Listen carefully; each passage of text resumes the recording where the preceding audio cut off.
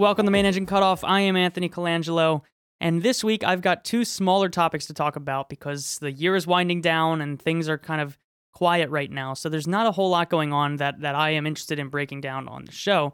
But there were two things that have been in my mind recently, and one a current event, one a general topic that I thought would be worth discussing here as we close out the year. The first of which is the Soyuz U and Progress failure that happened last week on a flight up to the ISS. I'll save all the speculation about what this failure means for Soyuz or for Progress or for Russia as a whole once we find out what the actual failure was. We haven't heard yet what the root cause of it was, what the fix would be, how dangerous this is for other flights, how likely this is to occur. We haven't heard any of that yet, so I'll save the conjecture for what this means in that regard for when we actually hear about what the failure was. But that's not the only thing to think about when you look at a failure like this. The Soyuz U uses the same third stage, which is where the failure occurred, or at least was the thing that was firing when the failure occurred. So that uses the same third stage as the Soyuz FG launch vehicle, which is the launch vehicle that are used for crewed flights up to the ISS. And right now, as you know, I'm sure you're well aware if you're listening to this show, the Soyuz is the only way for crew to get to the ISS because there are no American launch vehicles flying. Commercial crew flights have not yet started, and ESA and other partners don't have a crew vehicle that is capable of getting up to the ISS, let alone a crew vehicle at all. So right now, there is a single point of failure in crew flights to the ISS, and that is the Soyuz launch vehicle and spacecraft. And in this case, the same third stage, the common third stage between the Soyuz U and the Soyuz FG, is the thing that failed. Again, whether or not the failure is something that is going to hold crew flights for months or a year or whatever, we don't know yet. We don't know enough about the failure to say how long this would affect crew flights. But we are at a very interesting time of the political cycle here in the United States, and this failure could have at least some impacts in the way that things play out, specifically regarding commercial crew. We're getting a new presidential administration, as I've talked about over and over again here on the show as it comes to space policy. Congress is right now probably going to pass a continuing resolution into April of 2017, so there's not going to be any big budget decisions that happen until 4 or 5 months from now. But at that point, there's going to be a new budget. There's probably going to be a new NASA Authorization Act. There's going to be priority shifting, money shifting. There's going to be a lot of decisions that are going to be made. And commercial crew, as one of the biggest programs within NASA right now, at least in terms of importance, that is one that is going to be looked at specifically with a close eye because the flights seemingly get delayed and delayed and delayed. There are big supporters. There are big people that are criticizing the program. So there's a lot of attention given to commercial crew, and this is something that could play into that. Because any failure in the single system that is capable of getting crew up to the ISS, that's something that can be used by NASA and Congress or other interested parties to push the importance of commercial crew. It's something they can use, it's something they should use, and it is something that they will use when discussing these issues. So, again, even if this is a minor failure, the point stands for those people to say, what if this were a bigger failure and we didn't have a way to get up to the ISS for months or years? It's something that, a single failure on a SpaceX rocket is enough for their critics to say, look how unreliable they are. And this is something that would give at least some politicians or decision makers or influencers to say, this is an unreliable launch vehicle. We can't have this be the only way to get to the ISS. Whatever they're going to say about it, right or wrong, this does give them ammo to use when having those conversations. So regardless of how small this failure is or how big it may have been, either way, this is the ammo that NASA or a member of Congress needs to say, commercial crew needs to be a high priority. It needs to get additional funding or it needs to get additional priorities given to it so that it can make its schedule. Whatever the decision that comes out of that is, this is a piece of ammo that can be used to get there or to get there quicker or safer or, however the effect would actually come out. It is something that's going to affect those conversations. And it's certainly something that's going to be present in those conversations. So all that's just to say that regardless of the failure mode or how big or small it was, this is something that's going to affect commercial crew, especially as we come up to the first flight of commercial crew over the next year, 2 years, however long it takes to actually see a launch get off. And even looking at this separately from all of the geopolitical concerns of, the Russia and all the international partners at play there, separate from that entirely, I think it's a bad policy to have only one way to get to the ISS. Because even if this was, a Boeing-provided spacecraft or launch vehicle that failed on the way to the ISS and we didn't have any others, that would still be a bad situation that we would find ourselves in, and that would still be some sort of ammo to be used to say we need other launch vehicles to work with. So this is kind of a concern that's separate from all of that. Certainly it plays into it to say, hey, look, we're relying on Russia right now. They just had a failure. This isn't a situation we want to find ourselves in.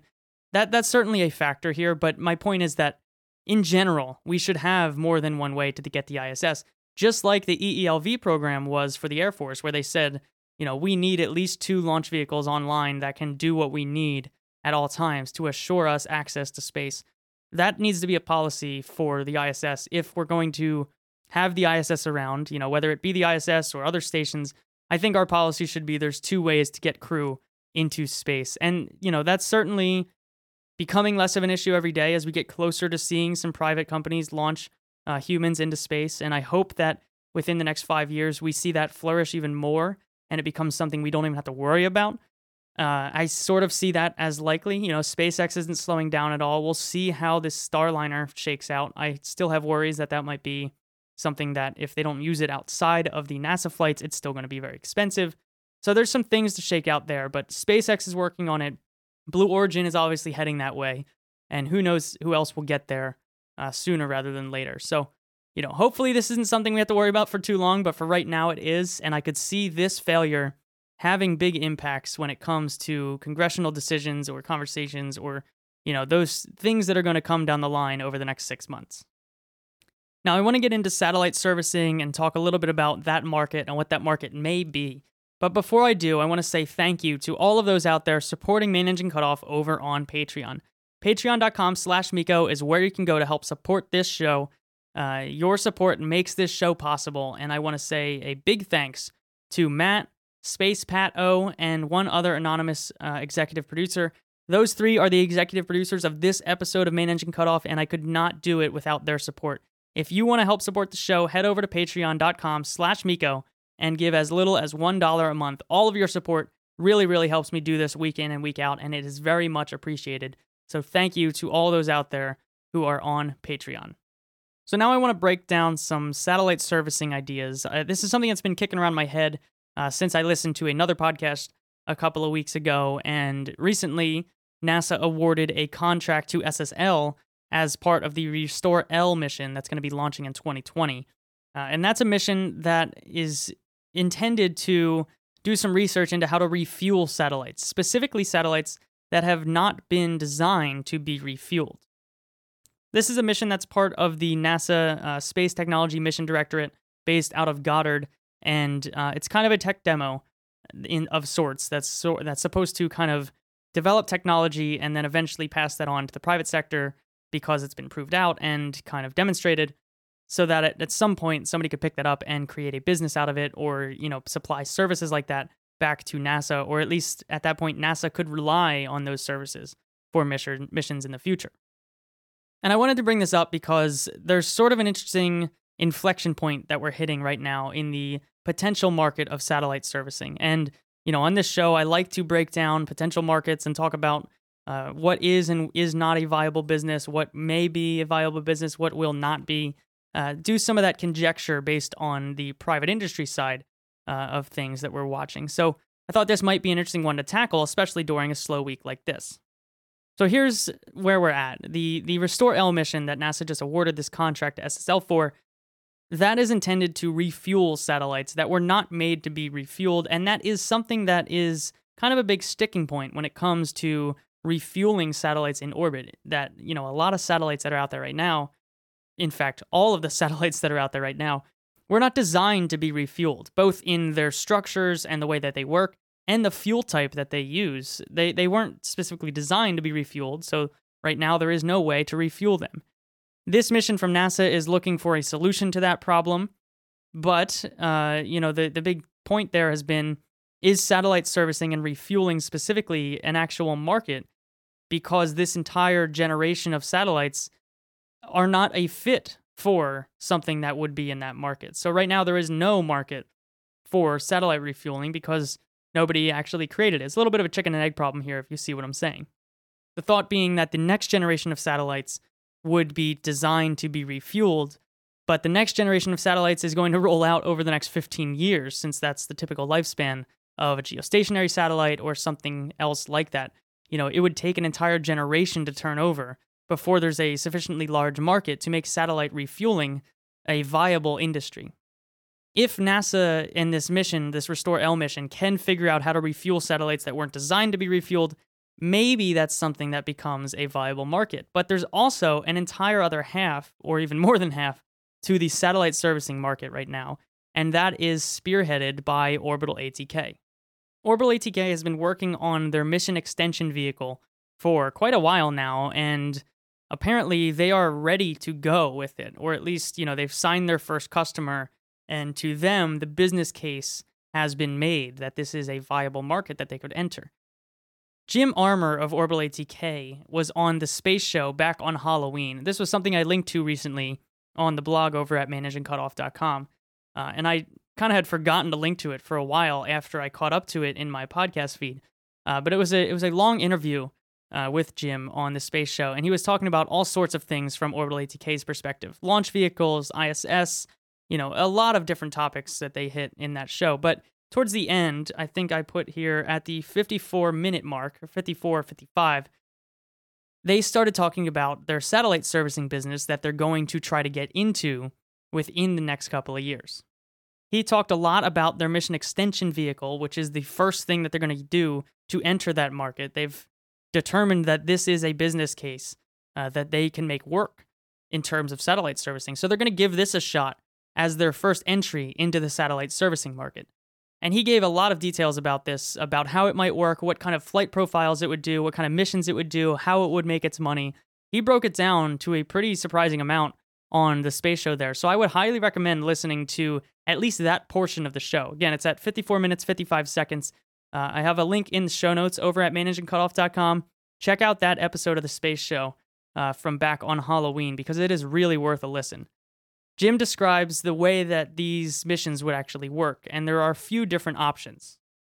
There is the mission extension, the basic level mission extension, and what this would do, their satellite bus, which is kind of a small geostationary communication satellite powered by solar electric propulsion, that would go up to another geostationary satellite and latch onto it, kind of on the back area where the satellite's original engine would be. This MEV, as they call it, would latch onto that satellite and take over full control. So attitude and actual, orbit raising, orbit lowering, orbit changing, all of that stuff would be done by the mission extension vehicle at this point. That is their baseline mission, which is flying up to a satellite that is towards the end of its life because it's out of maneuvering fuel or whatever other reasons that it might want to extend its life. It would latch onto it and extend its life up to, a handful of years or 15 years or whatever they determine they need for that mission. But that's not the only thing that they're going to be doing with the mission extension vehicle. The other things that it can do are latch onto a satellite and change its orbit entirely, reposition it, change the type of orbit it is, whatever that would be. In a lot of ways, he was describing it taking a geostationary communication satellite that's serving a particular place on Earth and changing its orbit so that it can serve another place on Earth. So he talked about how some people are going to get into the idea of buying used satellites because developing economies don't need the newest and best, band of communication. They can use something that's been up there for 10, 15 years at this point. So they would buy a mission extension vehicle or time on a mission extension vehicle that would go over, latch onto that satellite, and change its orbit, reposition the satellite in the sky so that it can serve a different market entirely. And this is a way for a company who might not need that satellite for the market that it was put up there for anymore, but it could be useful in another market. Or, like he said, somebody buys an old satellite from Intelsat or, any of the companies you could name that are putting up these communication satellites, and they reposition it over their area. He did mention a couple other ideas, which, one would be they would use the mission extension vehicle to do the transfer from geostationary transfer orbit up to geosynchronous orbit, or to do the changing of the operational orbit to the graveyard orbit that they all need to go on after they're done. That's just saving fuel here or there. And he even said that the mission extension vehicle, each one, can do multiple missions. It could go latch onto a satellite for a while and take over full control, move it to a different orbit, and then leave that, go to a different satellite, and do a whole nother mission on that satellite. So what he was describing was a very versatile vehicle that can do a lot of different things and make money by doing all of these different things. Orbital ATK launches one of these up, and they're able to serve a handful of customers and actually make the business case work for something like this. So this is a type of satellite servicing, but as you can see, it is an entirely different market. The refueling market is still a little bit murky in how it would work, whether something like the Restore L, refueling satellites that weren't made to be refueled, or something like a satellite designed to be refueled going up in a handful of years and then being refueled 15 years down the line. That's all a little bit still murky, but for Orbital ATK, they've figured out how to take this mission extension vehicle and make the business case work for it because of how many different things it can do when it's up in space. But all of this as a whole, satellite servicing as a whole, is still murky in general because we are at an interesting inflection point right now where we're seeing this kind of head-to-head between putting up these expensive kind of monoliths of satellites that can do a lot of amazing things. They're very expensive, but there's just one of them.